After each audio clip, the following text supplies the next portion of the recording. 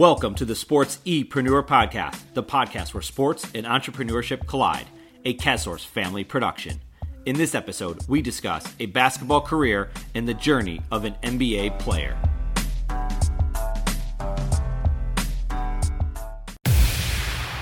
This podcast exists in large part because of CASCM, the content marketing business inside CASOurce Inc. So what does CASCM do? You know how many business leaders need help communicating their story? Well, that's what we do.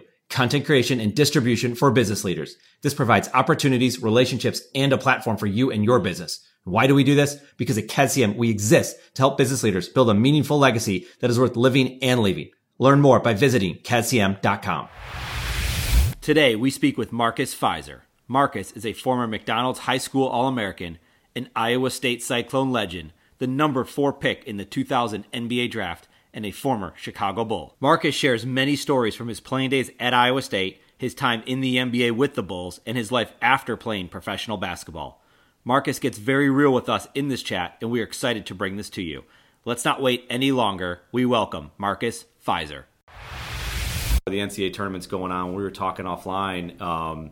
We just talked about how this is such an awesome time of year, something that you were a part of back in the 2000 tournament. I hope I have my years right. You led your team, Iowa State Cyclones, to the Elite Eight. Kind of going back to that year.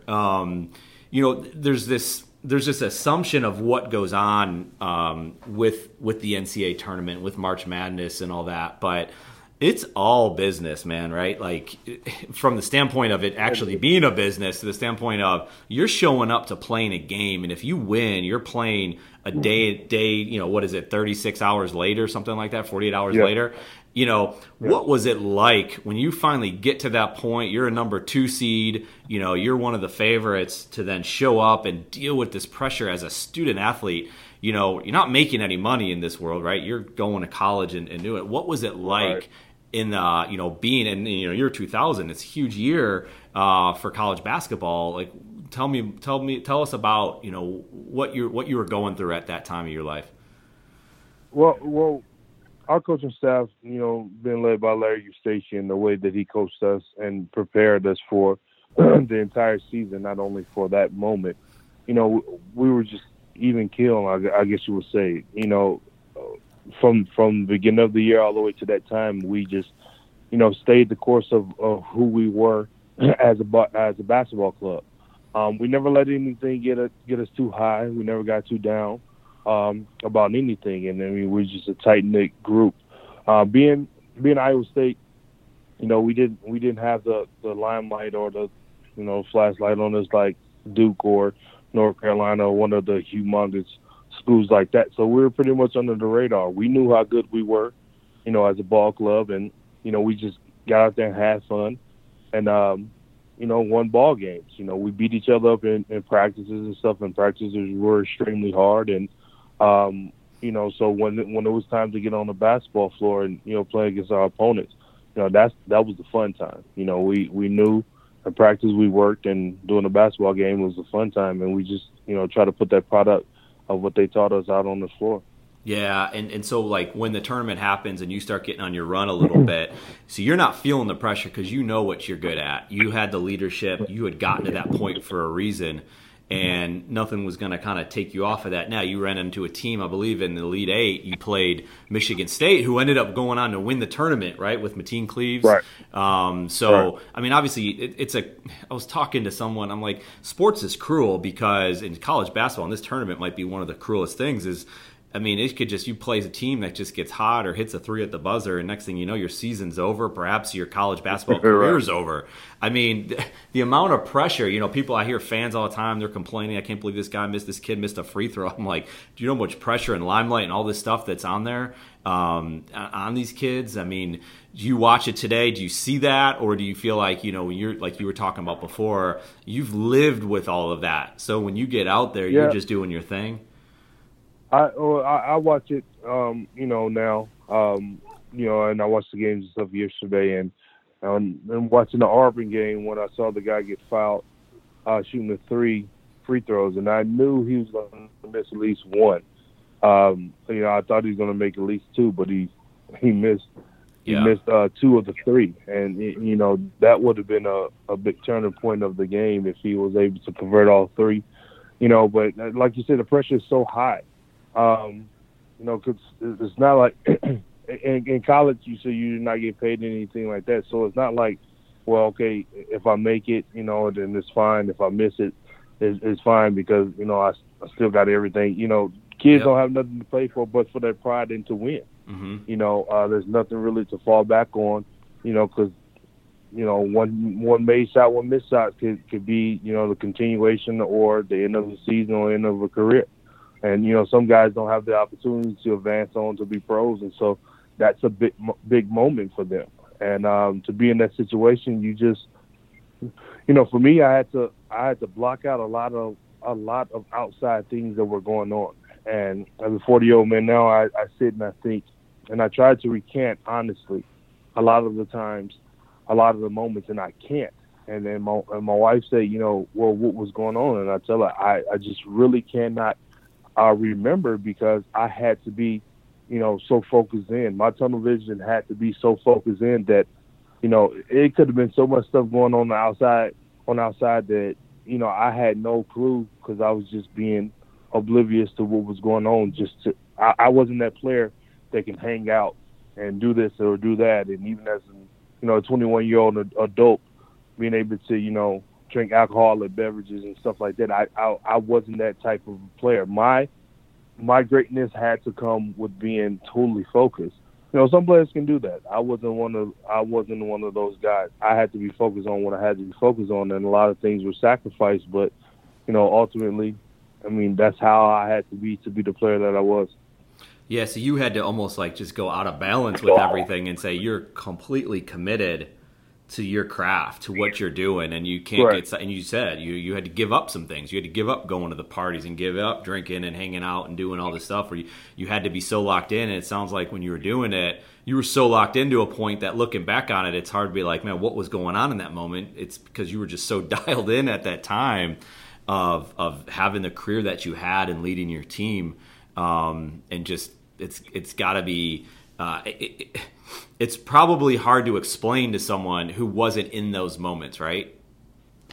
Mm-hmm. It is, and like you said, if you're not in that moment, if you don't understand it, we all are fans. I sit and watch other sports and I think about, man, that looks so easy or that looks so hard.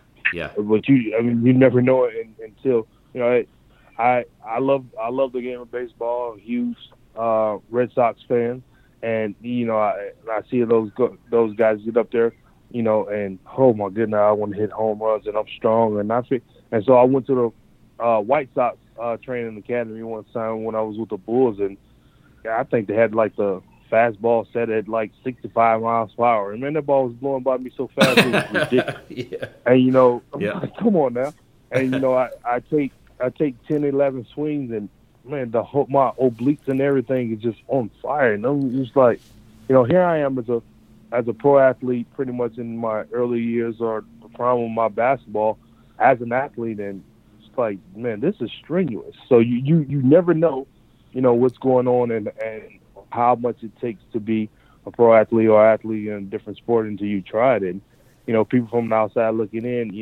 makes it seem so easy. Well, how they got missed that layup?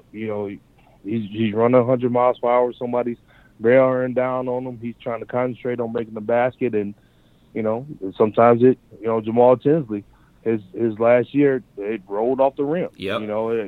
It just happens that way. You think he wanted to miss that layup? It just happens that way sometimes. That's it. Yeah, no, you speak about that game. I remember that. I was watching something when they were showing the Reggie Miller versus the New York Knicks, the 30 for 30, and one of the games was when Patrick Ewing missed the layup at the very end, and he was hurting, and he's trying to make the play, and he gets it in there, and they showed in slow motion. You think it's going in, and he couldn't believe it didn't go down, and it's just like people could call him out or whatever, but it's just like, man, the amount of pressure, and that's for anybody, right? It's just no matter what someone's doing, until you've been in their shoes, you just do not know. So there's a lot of judgment going on, especially today. There's a lot of experts, like college basketball, NBA experts that seem to know everything, and it's like, and a lot of people read those headlines and they just roll with it, and they go tell their friends and their audience that's what it is, and next thing you know, they know everything, and it's just not that way. It's just not that way, and that's why I love having these. Yeah. And even that example that you mentioned, like even Patrick himself, if he tried to mimic the exact same move going down the lane and finger rolled it to the point where he tried to make it hit the back of the rim again, he probably could. That's it. And so, like, that's one of the things, like, he's assuming, like, I've done this a million times. Like, how in the heck did it hit that spot so perfectly to bounce over the rim so perfectly and we lose? Like, that's heartbreaking. It is heartbreaking. And, it's so much of it is down to, I think, today, and I think it's changed. I mean, obviously winning it all, winning the championship, whatever that is so important. And you see it, a lot of ring chasing going on. At least that's what it seems like. And I want to get into that in a little bit. But, like, okay, isn't the journey, isn't it so much about, like, not everyone can win it all? It's like, look at someone like a Patrick Ewing or some of these other Charles Barkley, and, they played in the Jordan era. Well, they just happened to be playing with the greatest player of all time, or what arguably the greatest player of all time, right? And it wasn't meant to be. If they played in a different era, chances are it might have worked out for them. There's a lot of great players like a Barry Sanders, a Ted Williams. They never won it. Barry Sanders never even came close to winning it. So, like, you look back and you say, well, that guy, did he regret it? Did he have a bad career? Because I can't imagine. It's like sometimes, like you said, the ball doesn't go your way. The ball rolls out, a putt on a golf course, it just doesn't go in. There's no way to describe it. Like, when you look back on it, like, you can't regret. I mean, isn't the journey one of the best parts of the whole thing? It should be. Ultimately, it should be. I mean, for some guys, it's a different drive. But ultimately it should be. Like you said, if you're playing in the Michael Jordan era, or like now, a lot of guys are playing in the LeBron James era, being in the East. And it's just, when you have that dynamic of a player, that level of a superstar, that person can definitely change the courses in the history of franchises. And ultimately that happened. Growing up in Detroit, being a Bad Boys fan for so many years as a kid growing up, watching them and knowing that, that guy was over in Chicago by the name of Michael Jordan, to be able to beat them or get past them was, a huge thing. But we all knew once he figured it out, it was going to be a long time before anybody else got championships. And, ultimately that what happened. I'm a firm believer that if you would have taken those 2 years off, they probably would have ran 8 straight. Yeah. Which is totally phenomenal. But, it happens like that. And, to have that competitive spirit to want to play against and beat a team or a player of that caliber is something that you should ultimately want to do. But sometimes it happens, sometimes it doesn't. You just got to, be that competitor. Everyone, there's only one team that can win. It doesn't matter if the one team scores 1 point and the other team doesn't score any points. It's only going to be one winner. You just got to have 1 point more than the other team. That's it. And with that being said, you just have to have the competitive spirit to go out and try to do whatever you can to win. And every year, I think, what's the chances of the number one overall or the favorite to win the NCAA tournament actually wins it? It's always not necessarily a dark horse or, it's always typically someone that's, a team that you say, wow, they really came, they played in the tournament and they ended up winning. No one thought Virginia was going to lose to a 16 seed last year, but we knew eventually it was going to happen. Right.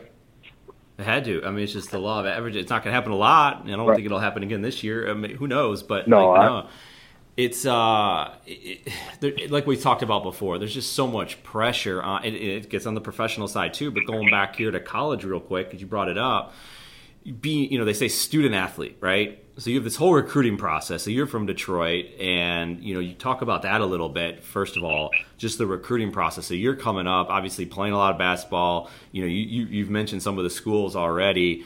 What was that like when you're making your decision and you're just going through the process of coaches and everyone else, you just want your attention as a high schooler, it's just, what was it like? Well, for me, I was born and raised in Detroit. I have family in Louisiana and in Detroit. My family migrated from Louisiana up to Detroit. So I have family in both, and I actually finished high school in Louisiana.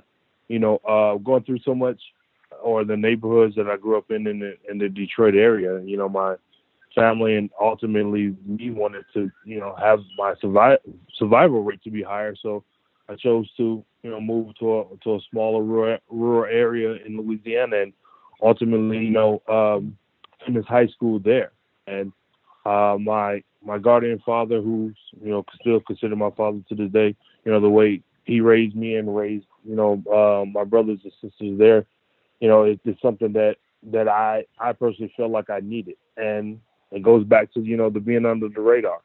From a small school, being able to play at a high level, dominated in high school, then got the recognition and everything, and ultimately became a McDonald All-American my senior year in high school. But being a younger kid that's looking to, play collegiate basketball, transferring from the high school in Detroit to Louisiana my freshman year in high school, I couldn't play my freshman year. So I couldn't do anything but train and practice with the team, but I couldn't play in any of the games. And that year I met Tim Floyd's wife, Beverly Floyd, just by chance. Her mother was a patient in the nursing home that my guardian mother worked at. And so by chance we met. She gave me a media guide, and told me her husband was a coach and everything, and that was it. So at that point I just started looking at the media guide, following Iowa State. That's when Ditcher Willoughby and Sean Bakehead, Kenny Pratt, Kelvin Cato, those guys were there.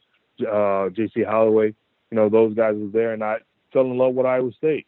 I ultimately became a high school basketball star and McDonald All-American, and my heart was already set on Iowa State. And that's a school that I chose to go to, which is kind of confusing to me that I'm still the only McDonald All-American ever to go to Iowa State.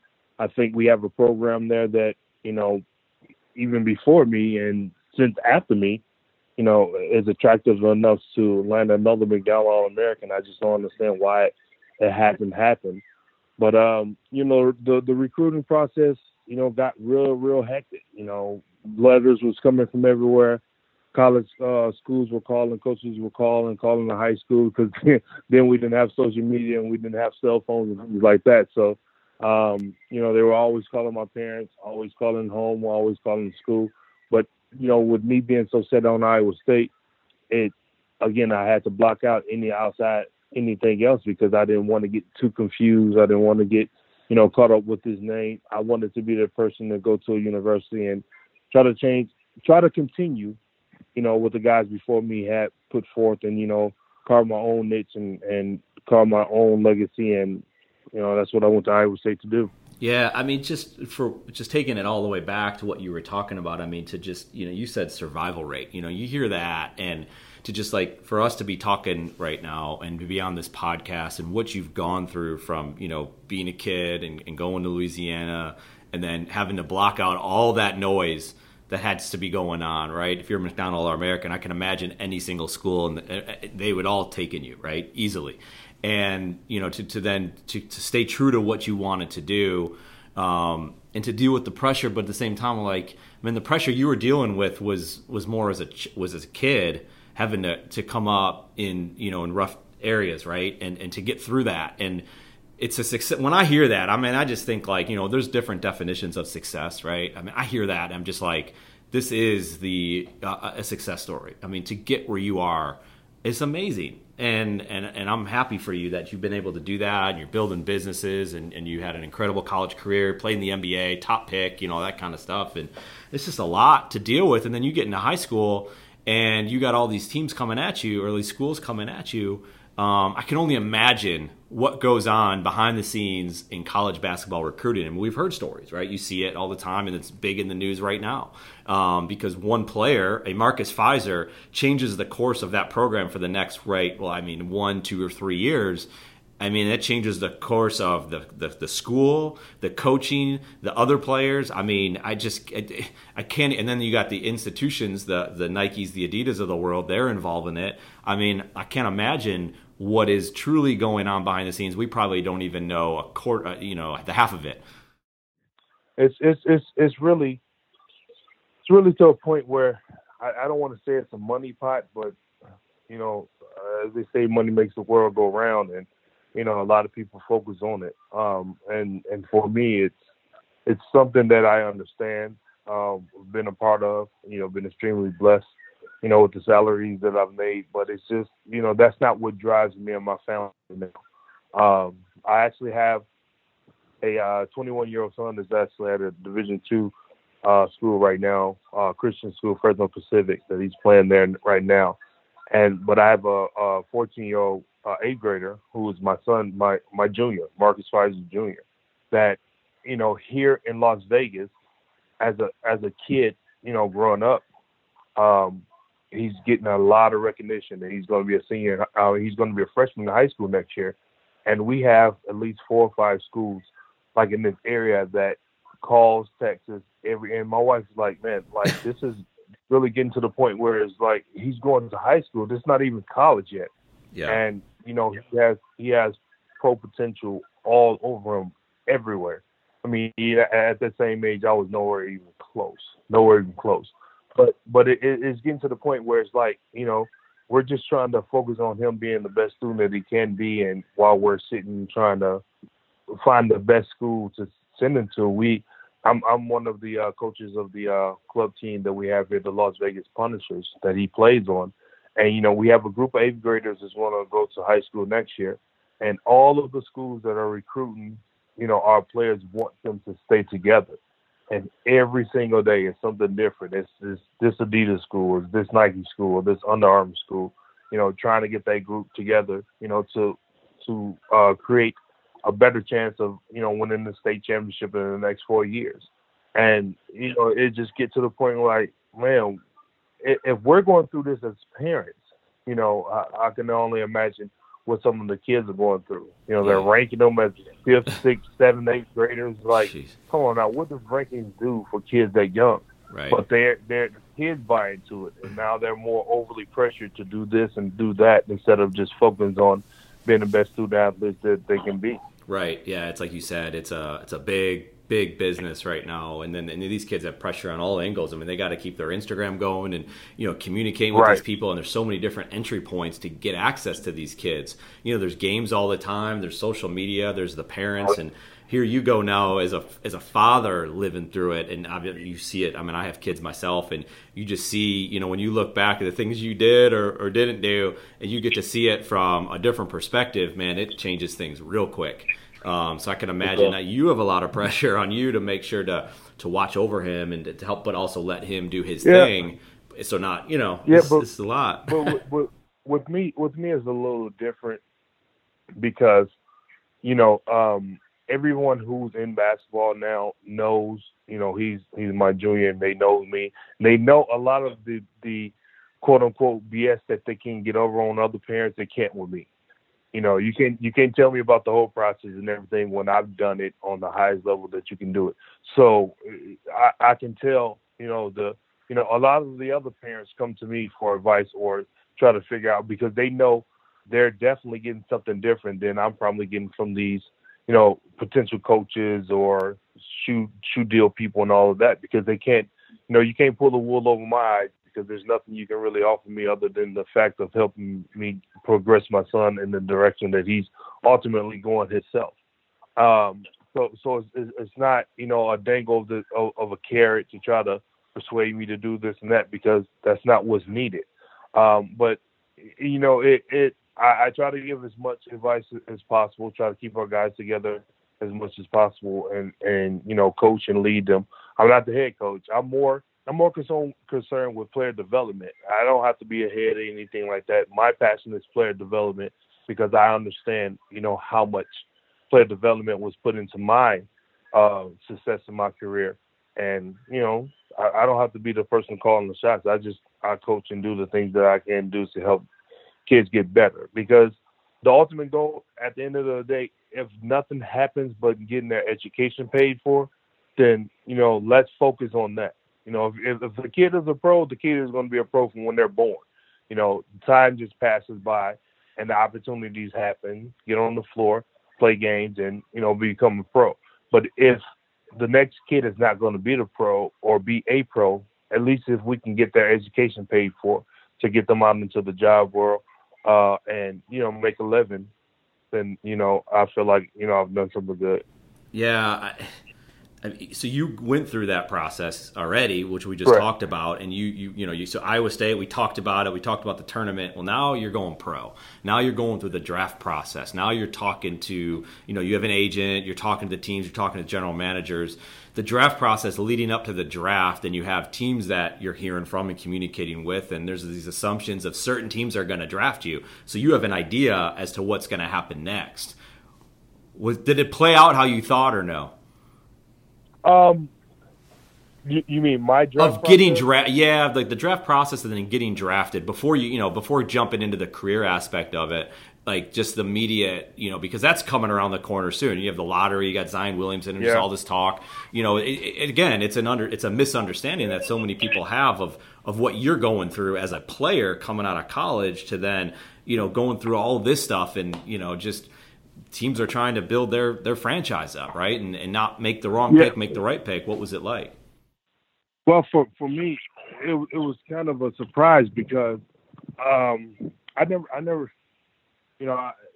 was either told I was going to either number 3 to the Clippers, I think, or number 5 to Orlando Magic, and the Bulls had just selected Elton Brand as number 1 overall pick the year before, and we both were power forwards.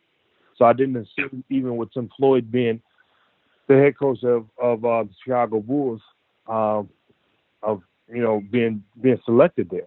I visited the Bulls. I was working out and training in Chicago with my trainer Tim Grover, so I was in the area. So the other respect thing with Tim and everything, get shots up or move around or whatever. But it wasn't like a hard on workout for the Chicago Bulls because we didn't assume that was going to be the pick or the place that I was going.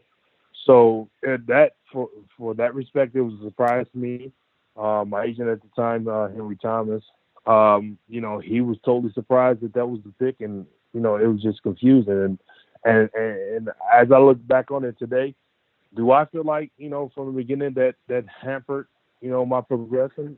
Absolutely. Because I was selected, with the draft pick, the money from 3 to 5 isn't that much different, but to be selected behind, such a good player in Elton Brand the year before, was a rookie of the year, the year before. And then I was selected. So I had to, back him up. And then the next year, my second year, they drafted Eddie Curry and Tyson Chandler. It was just like a whole cluster of players there at the same position. And nobody was really progressing on. So right. That was an extreme challenge for me. Yeah, I mean, because they, the Bulls struggled for many years. Like you said, they just have like similar players who play in the 4 and the 5, and they really never got out of it. And it changes, and so because you would have gone to these other teams and had a position for yourself, but these teams don't.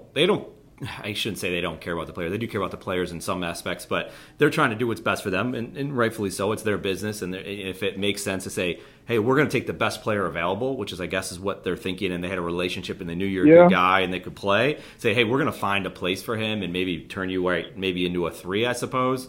But then is that what you think? Is that what you hear? And then you just try to make the most of it at that point and go to Chicago and do your thing? Basically, when you think about that, I went number 3. Mike Miller went with the next pick. I went number 4. Mike Miller went with the next pick at 5. Who was actually a 3 player, a 2-3 or whatever, and I was a 4. So, even if you would have drafted me and then traded me to Orlando, or not drafted me and picked them as 4 and allow Orlando to pick me, things would have just been totally different. Yeah. I just didn't understand that pick. It's like, you drafting, 2 point guards to play the same position, 1 year after the next. And right. I totally understand get the best player available at the time and all that different stuff, but you got to think about, the progression on. With the next pick the Bulls had, they drafted Chris Mim. We had a center at the Chicago Bulls at the time, and Cleveland drafted Jamal Crawford, and then they made a trade. So I ultimately, thought that was gonna happen, and the next big trade that was gonna happen was gonna be involving me, because I just never assumed that Chicago was gonna be the place, and I was stuck there for the next 4 years. Yeah. Well, you see it. I remember, I think it was the Minnesota Timberwolves, and they took Ricky Rubio and Johnny Flynn in the same draft. Right. In the same draft as Steph Curry was there. So it was 3 point guards, and and they take those 2 guys over Steph Curry, and there's different reasons for it, and you talk to different people, and they all have their own say. But again, it's taking 2 point guards, and Johnny Flynn ended up getting hurt. So things change, and you talked about it before. By chance, you met Tim Floyd's wife. It's like that serendipity, things that just happen by chance, and no different than here. Right. It's just maybe this isn't by chance. I mean, the Chicago Bulls knew what they were doing, but from your side of it, it's just you just going out there, and all you can do, you can't control who's going to take you. They take you, and you move on, and you go on, and you have a great start to your career. I know injuries started piling up, and you mentioned before knee injuries. I believe you had 3 ACL injuries, if I'm not mistaken. Right. Yeah, I mean, and those are literally the only injuries I've ever had in my entire playing career. People say all the time, he was injury prone or he had a lot of injuries. No, I tore my ACL. Literally the only injuries that ever kept me out. High school, college, I had never missed a game in my career. I had always played through everything, and even after my ACL surgeries, the only injuries I ever had were my ACL tears, and I fought to a 14, 15-year career, NBA and overseas, and that was the only vein of my professional career, just the ACL surgeries, and it's one of those things that happen. No one can really control that. No one really saw Brandon Roy having that degenerative knee issue. It's just something that happens. If it happened to Kobe, if it happened to LeBron, if it happened to MJ, careers will totally have been different. Like Grant Hill or Tracy McGrady. Not being the play, although he's a Hall of Famer. Tracy really feels like a lot was left, or a lot was diminished to the fact of him being ultimately a better player than he actually was, if he wouldn't have to go through so many injuries. But it's a part of the game, and if everything that I went through in my career with my boys that's coming up behind me, is to teach them a different way, or the things to look out for, the things to be mindful for, and the best way to give them a better opportunity. And I'll take that 100 times out of 100. Yes, and that's what we were talking about before, the journey and just enjoying this whole process that you go through and the things you get to learn, and now you get to give back, whether it's your kids or kids on your team or just people in general, or talking on this podcast and getting your message out there and your story out there. I mean, I think it matters, and you're right. You talk about someone like a Tracy McGrady, and then people like we were mentioning this before as well. It's like, well, people say he was injury prone and all this. I mean, that's just headline stuff. I mean, that's just garbage, and and we all are all like you said, we're all fans. But at the same time, it's like, man, you have no idea what was going on behind the scenes. I mean, guys tear their ACL walking down the street, and they didn't mean to do it. They didn't want to do it. It just happened. And it just so happens that this is a world-class athlete that plays in the NBA, of which there's only how many spots? So it's like 540 or something crazy, or 400 something. I mean, my goodness, to even the odds of even making it, it's so slim, and then you get injuries, and what are you going to do? I mean, there's nothing you can do, and then there's always going to be people talking, that you did this, you did that wrong, and it's just that's just noise, and there's so much. I hear it now. I see it with my son who plays soccer, and he's a soccer goalie, and there's kids chirping all the time, and it's just get used to it, because that's the world. It's unfortunate. That's the world we live in, and you got to overcome it. But like you just like the headlines that people want to create because they want to get clicks on their story to read it so they can sell advertising, and they're taking advantage of a high school, college, NBA player. It's just ridiculous. I mean, let's just enjoy the sport. But that's where we are.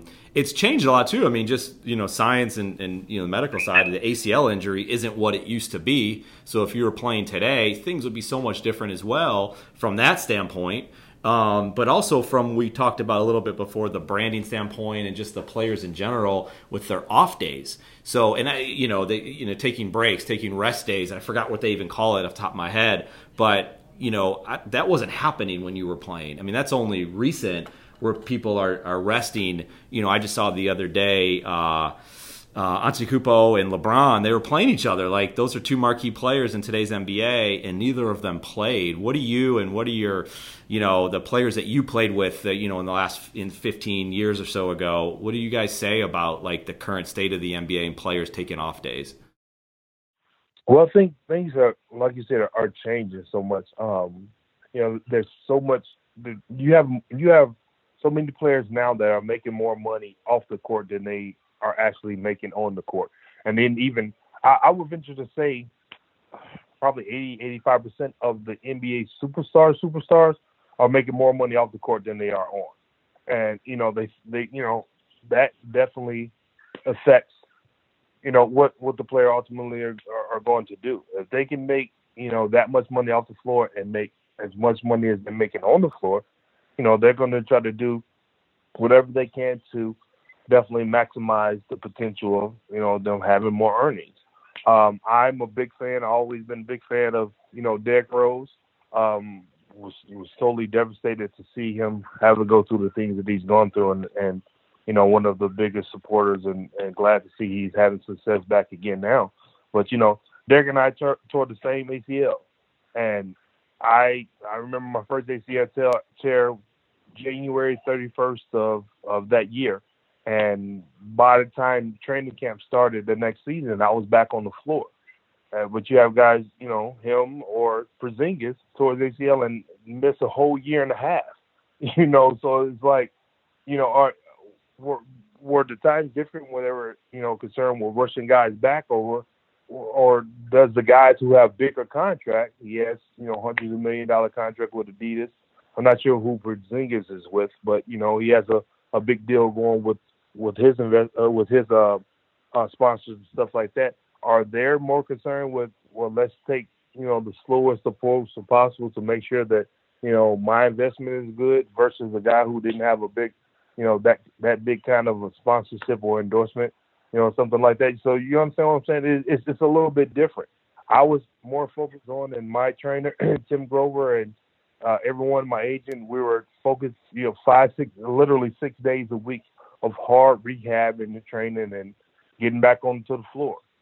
Is things different now where, they're, you tear your ACL, you miss out the entire year. But, even my second ACL, from in between the Bulls to the Milwaukee Bucks that year when I signed with the Bucks, I tore my ACL the last game of the season in April, and I was ready to play back on the floor in November of that exact same year. And that's the credit to what, Tim Grover and his training staff and the hard work that my agents and I put myself through. But now you have guys that, tearing ACL or have a meniscus tear or whatever and missing an entire year. So I don't know if it's science. I don't know if it's, the person, the player. I don't know if it's the endorsements.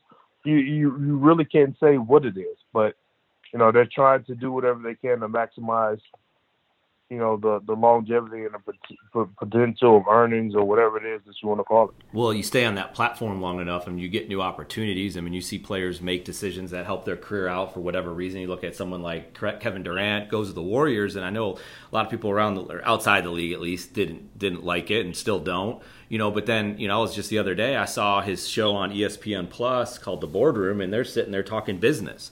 And these guys, it was him, CJ McCollum, Jason Williams is leading it, and these guys, they're talking, they got the Jack Dorsey, who's the founder of Twitter, on there. They were more fascinated by what he had done, by being the founder of Twitter, by being one of the first 10 investors in Instagram. And they were just blown away. Normally you sit down with an athlete and you're sitting with Kevin Durant and you're blown away by what these guys had flipped it. They were so enthralled with what he had going on, and they had so many businesses. And Kevin Durant's, he got his opportunity. Forget going to the Warriors. He's now in Silicon Valley, has his own business, right?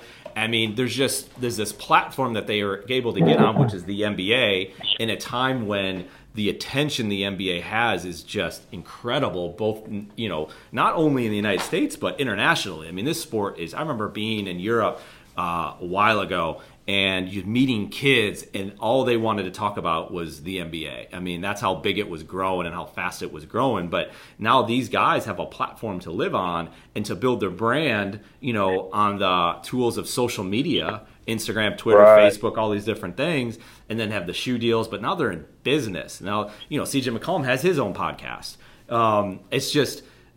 It's nuts what you can do. It's not just basketball anymore. And I mean, LeBron James is a great example. He's in LA. He's got a production company, Kobe Bryant. What he built after the NBA, it was just incredible. He's already won awards for his work. My kids and I listen to his podcast Punies on the way to school, and I mean, it's awesome. I mean, it's really cool what they're doing, or what a lot of players are doing, because they had this platform and they're building it not only while they're in their career, but for after their career, because they realize their career could end at any moment. And even if it doesn't end at any moment, there is a shelf life, right? At some time, they're going to have to stop playing. But it's just and that's kind of a double fold,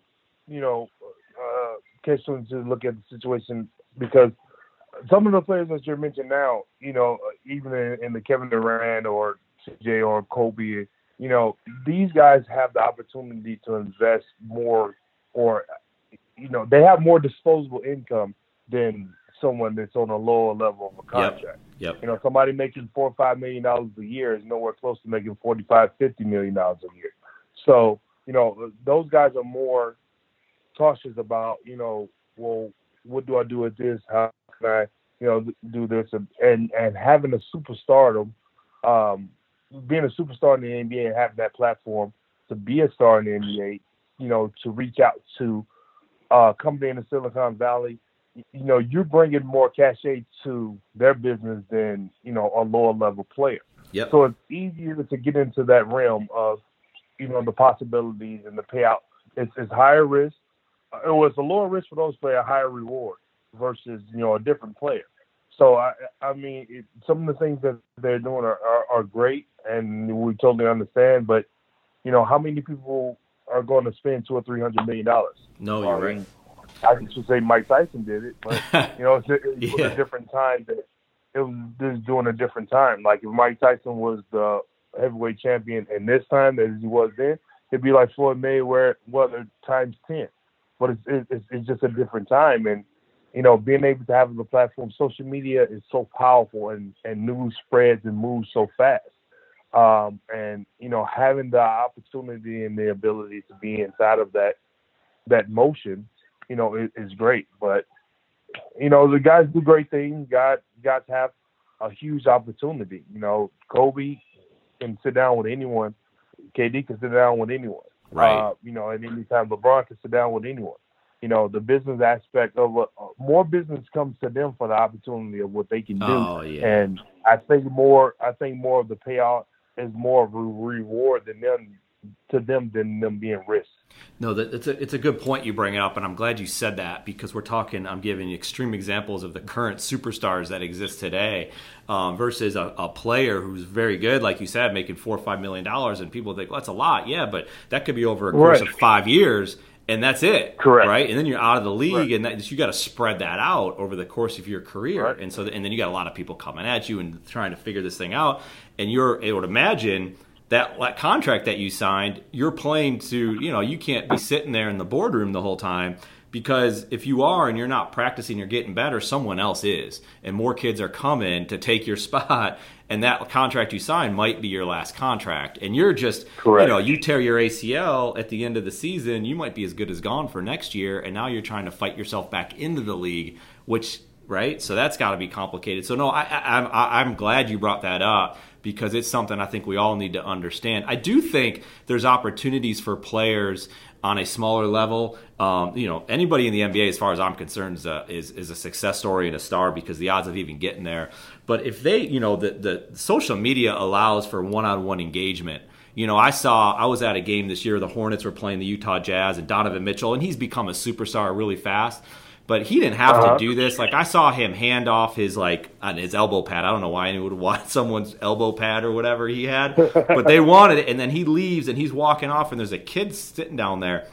And he runs past him, and then he stops, turns around, and actually takes his jersey off and hands it to that kid. And he's not the only player doing that. I get it. My point is, like, he just made that kid's day. Like, that kid is he's a Donovan Mitchell fan for the rest of his life. Like, you can never say a bad word around that kid about Donovan Mitchell.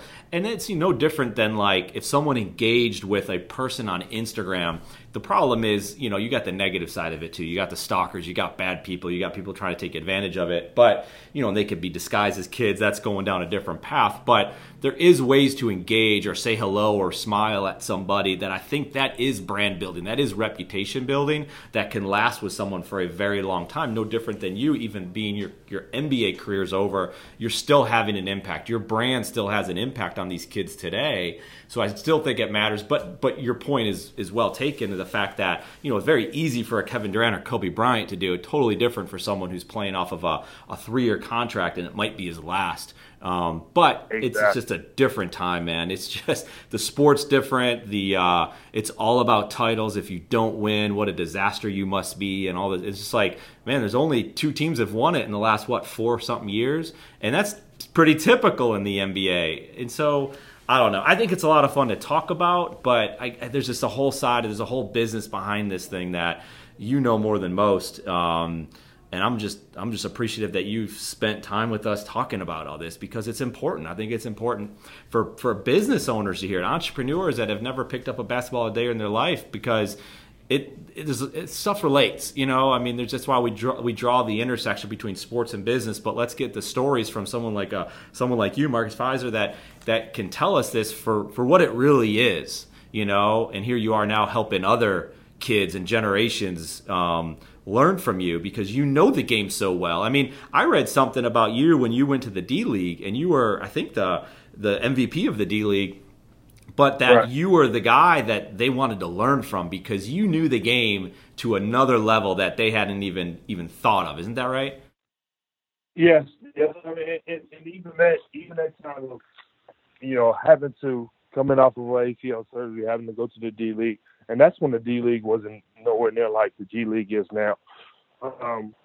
But I decided to go that route, playing for a coach and legendary Dennis Johnson. I learned so much from him in that time.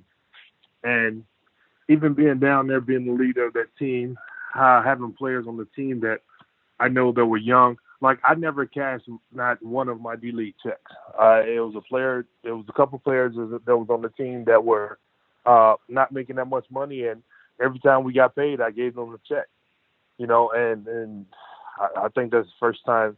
I don't know if they told those stories, but it's the first time I've ever told those stories, because, at that point, I was blessed enough to not need that, that money, and there were younger players that did need that money, and the money that I was being paid, because of different tiers, was more money than they were making, in their checks, and so that went a long way and to help them and their families out. Just being that leader, just being able to be down here. There was no egos.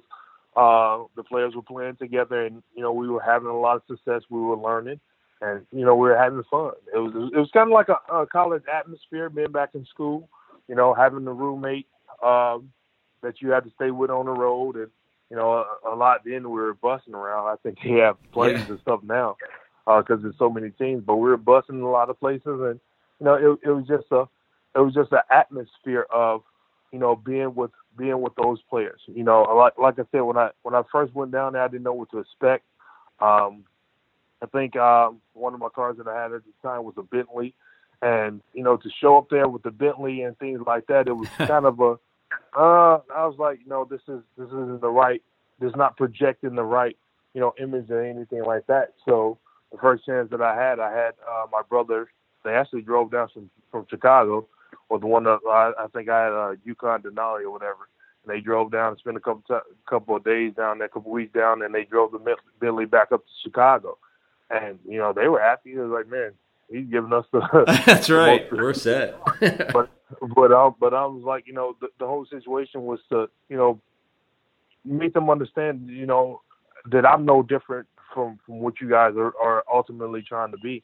And, that resonated a lot through the coaching staff and through, the players that I was playing with, because we had a lot of fun. We had a lot of fun, and had I remained, I feel like we we would have won the championship that year. But people say you were the MVP of the D League and everything like that, and I said not in a braggadocious way, but I was the number 4 overall pick. I mean, I should be able to come down here and be the MVP of the league. Right. It was a rehab stint, or I guess you would say that turned out to be a little bit more extended than I ultimately, wanted it to be. But I learned a lot about myself, and I learned a lot about my teammates at the time, and I learned a lot from Dennis Johnson. Yeah, I would imagine so. I mean, just the way you're just being real with us, I appreciate it. I mean, and that story, like you said, you're not out there telling that story about how you gave your paycheck to these other guys, but I mean, what a story that is, just to hear that, and just, you just don't hear it a lot. And I get it too, because you don't have to tell those stories. I mean, that story has, like you said, hasn't been told in a long time, or never told. But in just what you did and giving back to those players, it's obvious because you're doing the same thing today with the kids that you're working with. And I think it's fantastic, and like I said before, to even have these conversations. So, Marcus, I appreciate the time you spent. I wish you nothing but the best for your business going forward. If you ever want to chat, offline about anything along those lines, we got a marketing business, and just help telling stories, man. I mean, that's what it is.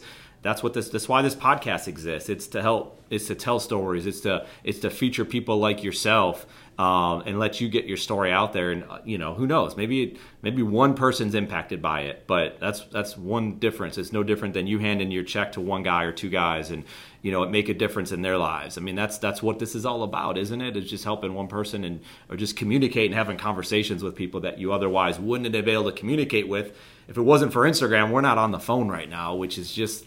It's kind of crazy when you think about it, but and I remember watching you when you were in college and playing in the NCAA tournament, and now the Buckeyes and Cyclones are going to do battle tonight, so we'll see who gets the better end of it. It'll be fun regardless. I definitely appreciate the opportunity, and anytime that we can connect and get something positive out of it, like you said, that's ultimately what we're looking for, and hopefully I can pass on as much knowledge as I can and everything that I learned, the good and the bad, to the next generation. That's it, man. Well, let's definitely keep in touch. We'll be following you in your business and social media, but we'll be in touch for sure, man. And like I said before, thank you so much for your time. We appreciate it.